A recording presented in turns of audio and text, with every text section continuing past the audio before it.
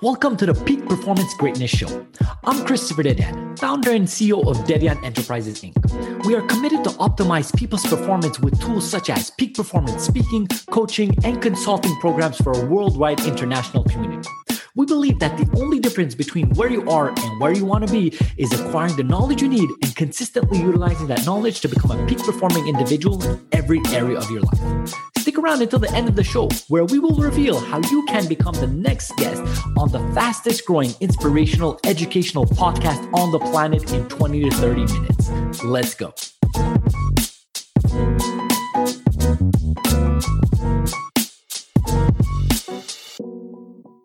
Hello, everyone, and welcome back to the Peak Performance Greatness Show. I am your host, Christopher Dedian, and today I have Chris Prefontaine, which he is the founder and CEO of Smart Real Estate Coach, as well as a real estate investor of over 30 years experience. Chris, how are you doing today? I am awesome, Chris. Thanks for having me on. I love the fact that I cannot mess up your name. Yeah, exactly. We won't have any issues, so we should be good on that end. I love that.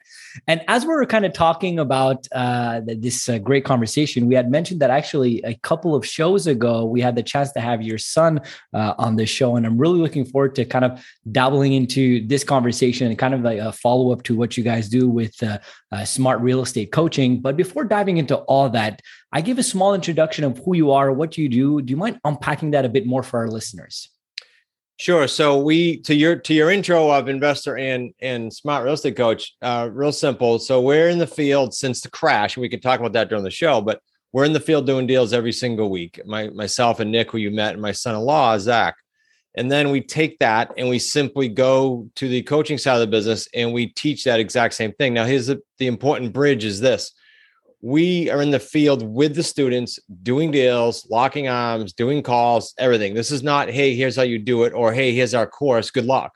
It's very interactive. I don't know any other way to shorten the learning curve in the real estate world. So that's how we do it. I love that. I love that aspect of not just talking the talk, but walking the walk, which I truly believe in the evolution of our education, just in general, the last several years, the students have been wanting that. We don't just want professors that know the knowledge, know what's written in the book, but don't have the actual life practice because things evolve, things change. So the fact that you're teaching people how to become real estate investors, but you're still active in it, you're still moving on and doing your things, I think is just a win-win. And in regards to the real estate side of things, investing, do you guys specialize or do you guys target one specific area, such as family units? Do you target plexes? Do you target apartment syndications? What's your expertise in that regards? Yeah. So, okay, we target mainly. So when I teach nationally, I teach single families, and and then I'll have a caveat to that. And then within that, how we buy is only on terms. So creative real estate, it would be owner financing, subject to existing financing or lease purchase only. And that was all born, Chris, out of the crash of '08 because I got just absolutely trounced financially, emotionally, mentally, hell, everything.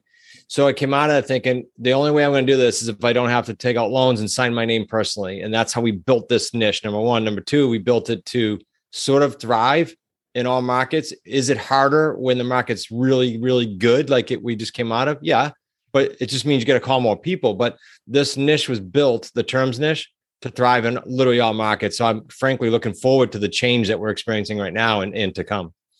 So when you're talking about the change to come in that regard, you're talking about that we're moving from a buyer's market to a vendor's market, or the opposite, or we're going towards more of a neutral market? What do you? Well, yes and no. Yes and yes. Meaning there's change going on. Interest rates are going up. No one can. It's not a prediction. It's going up. The default of loans is not what it was prior to '08, but there's some sense of something's going on and changing over the next few years. We're going to see which direction that takes. But certainly because interest rates are going up so rapid right now for us, you are seeing the amount of people to apply for a loan, for example. One of our loan officers we know very well in our community said he took 10 applications for a loan to process one in the past 90 days ago. Now with this recent change in interest rates, he's processing double that to get a loan through. So there's a lot of buyers being pushed to the side. That means the seller demand is going to go down naturally. And that means they need terms like we offer. So I always welcome the change. My wife always says, how is such and such going to affect your business? And I always say, it's going to be great. because any change or chaos where people need guidance, that's where we specialize. Yeah, because like you said, you do creative financing. So if it is more difficult to get financing for people, but they still need to move out, they still need to grow their family, they look at these creative options such as you guys offer. So that is very interesting, Chris. And if I remember correctly, when we were speaking with Nick, he had said that when he got into real estate, you're really interested in because his father, aka you, was in that industry for years. So let's take it back. How did you get in real estate? Was it you started as a broker and then went into the investing side? Did you start straight up into investing? How did your process happen years back? I actually started building, believe it or not, and I was never a builder. So I'm not talking about in the field banging nails. You wouldn't want me building your house, but I did hook up with a builder in the field. I would locate the land, put the package together. He would build the home, and onward we went. And we built hundreds of homes that way. That was 91 till about 95. And 95, I bought a realty executives franchise, put my broker hat on after I did my time to do that. With one goal, Chris, at that time, sell it in 5 years. And everybody said, you can't sell a brokerage business. And I said, okay. So I built that up, sold it to Coldwell Banker in 2000. And then after 2000, coached people primarily in Canada, actually, Toronto, 48 clients or so I had. And they were all like $1 million and above producers who kind of needed work on efficiency and personal things and things like that. That led me up to the crash where I was doing my own investments. And that crash just beat me up. I had about 22, 23 properties signed personally on loans. And so when the crash happened and values sunk, banks came knocking, and that was an ugly time. And that took 4 years to dig out of. But it was the impetus to do what we're doing today. Because you couldn't have convinced me back then that was good. But I look back and go, perfect. It's why we've got the success we have today and the model we have today and the mindset we have, everything because of the crash. Okay. So great story in that regards. And you kind of touched many things from, like you said, being a builder, then going into the brokerage side of things and then selling it in 2000 or 2002, if you mentioned, if I remember correctly. And then finally going into the aspect of like, oh my God, the crash happened in 2008, which was a subprime lending. People were getting loans and not being properly credited and so on and so forth. Now, when this crash happened, if we really unpack that moment, what did that relate to? What specifically happened to you? And if you were back then, again, knowing what the knowledge you would have, what would you different so you'd be more protected? Because you said previously you had some stuff signed under your name. How would you protect it now?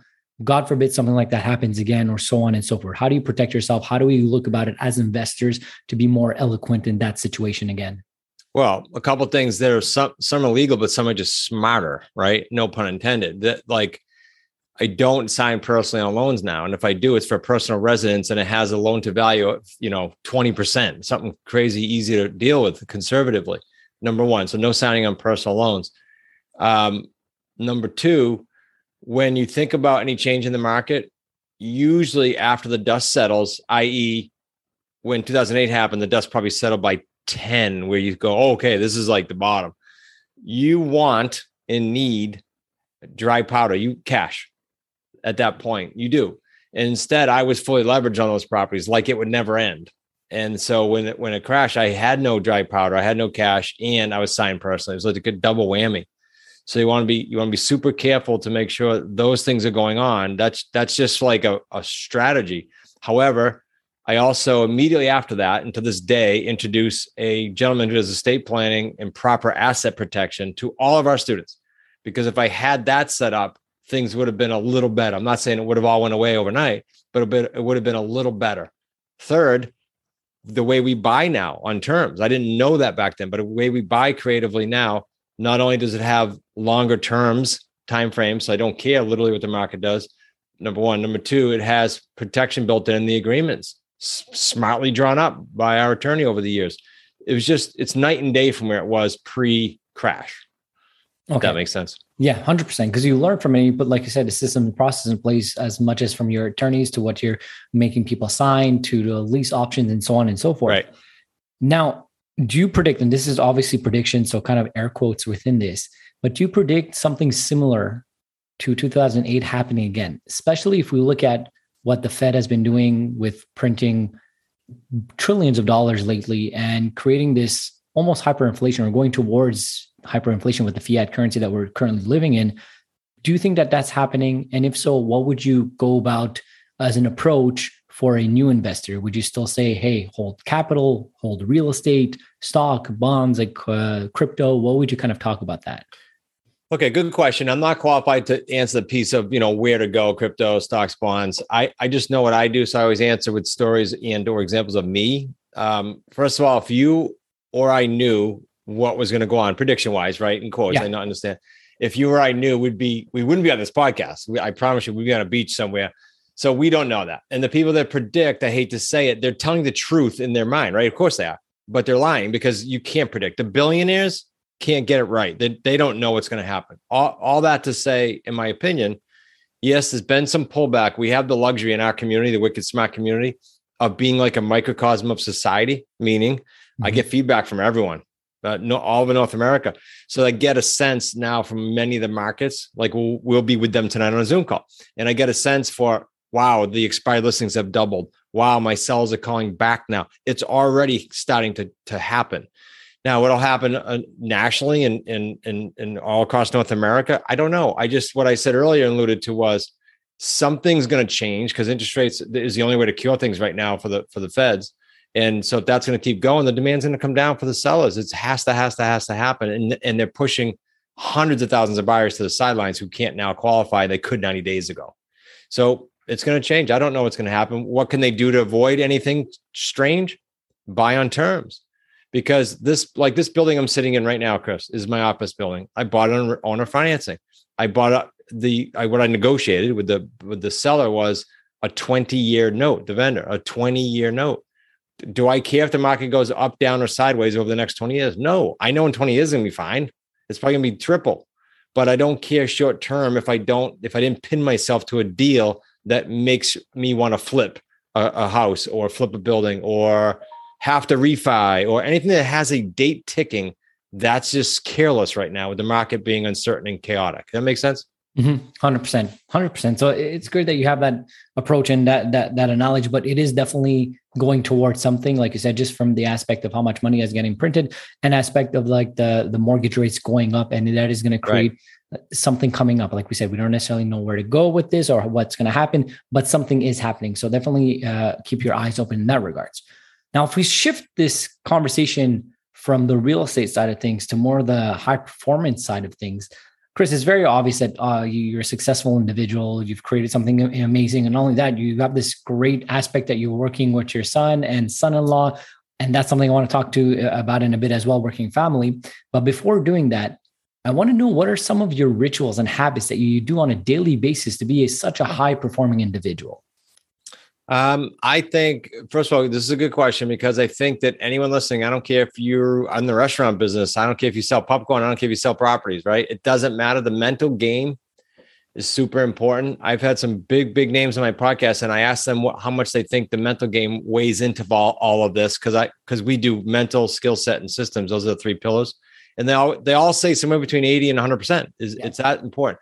So the rituals or the daily habits for me would be in this order: getting up, making sure there's either a workout or a yoga, either one. And I'm not talking about 3 hours. I'm talking about anywhere between 10 and 50 minutes. Mm-hmm. And then after that, it is simple meditation guided, 5 to 10 minutes. Again, I'm not talking about sitting in the dark room for 4 hours. I can't do that, frankly, but I can do the guided meditation. And then reading or listening to what I call my future statement. I have all my students do this. It's a statement that I read and I write as if it's some point in the future. Usually it's the year end. And so every day that's going in my mind, every day. The very few days where I'll miss that. And if I'm in the car, it's playing, or if it's in the morning and I'm working out, it's playing, or I'm reading it just to get something different. That's sort of the standard morning, at least 5 days out of the 7 per week. And if I don't, I just feel off. I'm just a little bit off. And so I don't know if there's a nugget or two in there for you, but that for the listeners, I should say, but that's what I talk to my students about as well. 100%. There is definitely for the listener, not only for listeners, for me as well. And I want to highlight a couple of things over here as our listeners have been listening and just going through all these amazing people that have been on this podcast. All of these things that Chris, you just mentioned, come time and time again. They come about. And the morning rituals, from waking up to doing your workouts, to doing the yoga, doing the meditation, and doing your affirmations, is so vital for your success, because what you're doing is you're planting in your subconscious mind a reality part of you that is in the future. Not only your subconscious mind, but your reticular activating system within your brain is able to spot out the things that you want in the future and able to guide you throughout your day. And the thing that you alluded to when you ask people that are around your circles that are highly achieving, how much is the mindset side of things? And I think that 80% is spot on. That's what I truly believe. Like 80% of success is psychology and 20% is mechanics. Like I could tell you the 20% of how to lose weight and so on and so forth. But if your mindset's not ready to put in the work, to wake up every single morning, to eat healthy, the 20% is not going to be worth anything. You have to get your mind right before anything. And that's what you kind of teach with your clients and your customers in that regards. And that's something I do a lot as well with my top end CEOs that really want to go to that next level in my coaching services. So I love that we kind of alluded to that. Now, Chris, my next question, as you kind of figure this out, and like I said, I previously kind of alluded to it, a lot of people in business have the ideology of don't work with families. So I've heard both sides. Don't work with families. Some people love working with families. Some people are like, hey, don't mix and match that business because something goes wrong, especially when there's money involved and so on. I want to know your perspective, the fact that you're working with your son-in-law. What do you see about that? What do you think about that? And how do you go approaching, hey, today I'm wearing my father hat. Today I'm wearing the boss hat. Today I'm wearing the leadership hat. How do you go about juggling that? What advice can you give to entrepreneurs that are maybe dabbling with that decision in itself? Yeah. First of all, I think the people that say don't, and this is going to be kind of a direct statement. That's just my style. Don't take it personally if you're listening. But when they say don't do that, and because attorneys will do this too, right? Not just average people. If they say don't, one of two things you got to make sure you're clear on: have they ever done it, or are they presently doing it? If they come from a level of expertise and they say don't, okay, maybe there's some weight to it. Usually, my experience has been when they say that, they either did it poorly, so therefore they think everybody will do it poorly, or they have no experience doing it. So be careful. If it's the latter two, there's no reason to listen to them. I don't care what they tell you. Okay, that's first. Second, sort of how you put the different hats on. The company runs on guided by, I should say, a mission statement and a set of values. And those weren't something dictated from me or anyone else. Those were voted on. And so when a decision comes up, it's not a family decision. It's not an emotional decision. It's not so-and-so said it, and therefore we got to listen because it's family. None of that. Does it line up with the mission, purpose, and values or not that we all voted on, period, end of story. That's what makes it simple. Secondly, we don't bring things home that are negative. I don't mind celebrating wins, but we don't bring home anything negative, even to the point where Nick and I at one point lived next to each other, and the office was 2 blocks in the other direction. And when we would get in the driveway, we'd act like we didn't see each other and say, how was your day? Just keep it. It's just separate. And we would have a chuckle and we'd go in our houses. It's separate. It's not the same day. Okay. So many golden nuggets just dropped here. So I always want to highlight it and repeat it for our listeners, because the mother skill of success is repetition, right? So first and foremost, you mentioned when somebody tells you don't do this, you have to validate two things, like you mentioned. First of all, ask that person, have you done it? Right off the bat, because a lot of people give advice, like you mentioned, Chris, so eloquently, that never done it. So what kind of advice can you give me if you've never actually worked with your family and so on and so forth? First thing. Second thing, imagine they do say yes. Beautiful. Then try to find out, have they done it well? Because maybe they did something completely wrong. Maybe they weren't able to separate the family life, the business life, and maybe put that structure in place that crept that equilibrium when it comes to that relationship. So that's the second thing, what I truly love. And then the last thing, well, not last thing, but the before last thing that I wanted to allude to over here, which is something I work on intensely with everybody, is the mission and vision. You're separating the business as a third party, right? And that's the mission and the vision. So when it comes to building a business, your son, Nick, is not working for the father, Chris. He's working for the mission and vision of the organization. Correct. If the mission and vision of the organization matches up with Chris and anybody else and Nick and anybody else that wants to work within that company, then it's going to be so much more easier to look at, like, hey, I'm not working for an employee, but I'm looking for that mission and vision. And within their skill set, they're going to be moving that mission and vision forward. So I love that aspect. And the last thing you mentioned is don't bring negativity back in the home. And that's a lot of practice that you have to do. It doesn't happen overnight, but just the fact that you have that awareness helps that immensely. So Chris, thank you very much for that. And as our time is kind of coming down over here, I just want to ask you a couple of last questions before we wrap up this podcast. My next question is, it's very obvious once again that you are extremely successful, and we've learned so many things about what you just mentioned, but I truly believe we don't only learn about people's successes, but we learn a lot from our own failures and from other people's failures as well. So my question to you right now, what is the one thing that is challenging you intensely, immensely, or in a certain way within your business that you're having a hard time with? What is that one thing? And what is your thought pattern of how to fix that situation? Sure. This is good because this is technically every year or every stage of a business. And so for right now, there's a certain stages businesses go through and in my eyes. And it's sort of that, I'll break it down real simple so we don't take a lot of time on it, but it's sort of the 0 to 1 million. I don't want to water it down, but it's easy or easier than most people think, because it means more hustle, more calls, more follow-up. Like you can muscle your way there. 1 to 3, it's a whole different ball game. 3 to 10, it's an entirely different ball game, and that's the zone we live in right now in our company. And so, what do? We seek out to fix it, to help it. We seek out people who have done it. It's almost like we just say with the people that say don't. So the people that got us to 1 million, great. People that got us to 3, not the same people as the 3 to 10. Some people stay on the bus, but it's very difficult. So we look for people that have done that meaning brought their own company or part of that company that did the 3 to 10 million. So that's our next challenge. And it's never easy, and always takes longer than you think, because when the company is that size and you make a change, say with an ad or a staff member, you can blow 6 or 8 months, not to mention the dollars attached to it. And all of a sudden you go, what happened? It's not supposed to do that. Well, okay, we got to reset and keep going.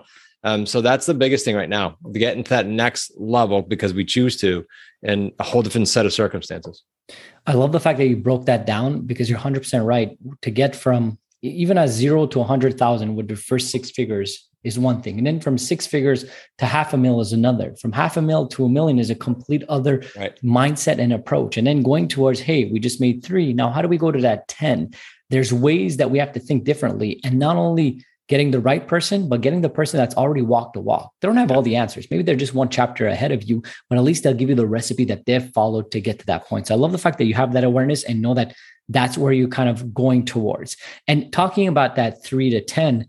So have you found those right people in that regards? And what are you doing to kind of make that difference between your company earning 3 to the company earning 10? Is that bringing more books? And we are going to mention your book in a few seconds here, but is that bringing different products? Is that growing more your reach to an international level? Is that hiring more coaches under the organization? How are you looking about that aspect? Yeah. It's definitely staff, meaning I've got a different logic on staff, Chris, and I'd love to know what your opinion is on this, but some people look at, even the people we coach, look at staff, whether they're adding 1 or 10. They look at it as an expense. And in some cases it is, but most cases, when we properly build and put the right people on the bus or the train, whatever you want to say, they're driving revenue. So we have a per revenue number in our head. We know what it is. I mean, per employee revenue number in our head.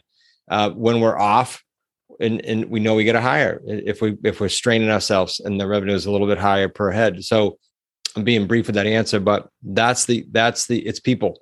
Yeah. 100% people. Yeah. That'll get us to the next level for sure. I 100% believe that. And you asked what would be my opinion on that.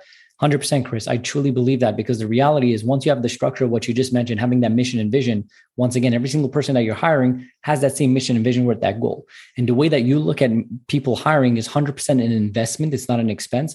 Granted, you might need to go through a couple of employees before finding that right fit, because that's just a reality. And then you might look at it, oh, this was an expense. But the latitude of the whole aspect of finding that right person and being with your organization for X amount of years is an investment. And one thing that I would add upon this is, as a CEO of my business and yours as well, like you being your CEO on your business, if you want to be successful and go to that 10 million and more, you have to leverage people's times. It's impossible for you to do it by yourself. So by you hiring somebody, all that means is you just gained another 40 hours a week. You hire somebody else, you gain another person's 40-hour a week for that particular job. So it's the only way that I perceive growth to be possible. So I do agree with you. I love the fact that we kind of alluded to that and we highlighted. Love it. Before we go and wrap this up, Chris, Talk to us a bit about your book. And you had mentioned that there was something that you wanted to offer to our viewers and listeners as well.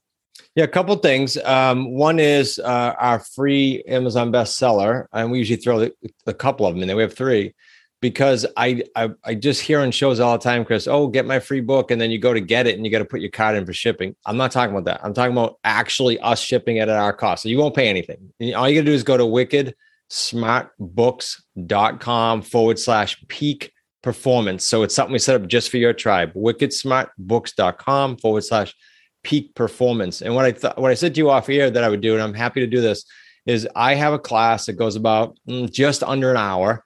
It's free. Just go to smartrealestatecoach.com/masters class. If you don't mind listening to me for another hour, you get that for free. I love that. So first and foremost, thank you very much for offering that free book. Like you said, not even paying the shipping, just legit put in your contact info and they'll be sending you a free book, which I'm sure is going to be filled with great value just with listening to you and having that conversation with Nick, previously your son as well.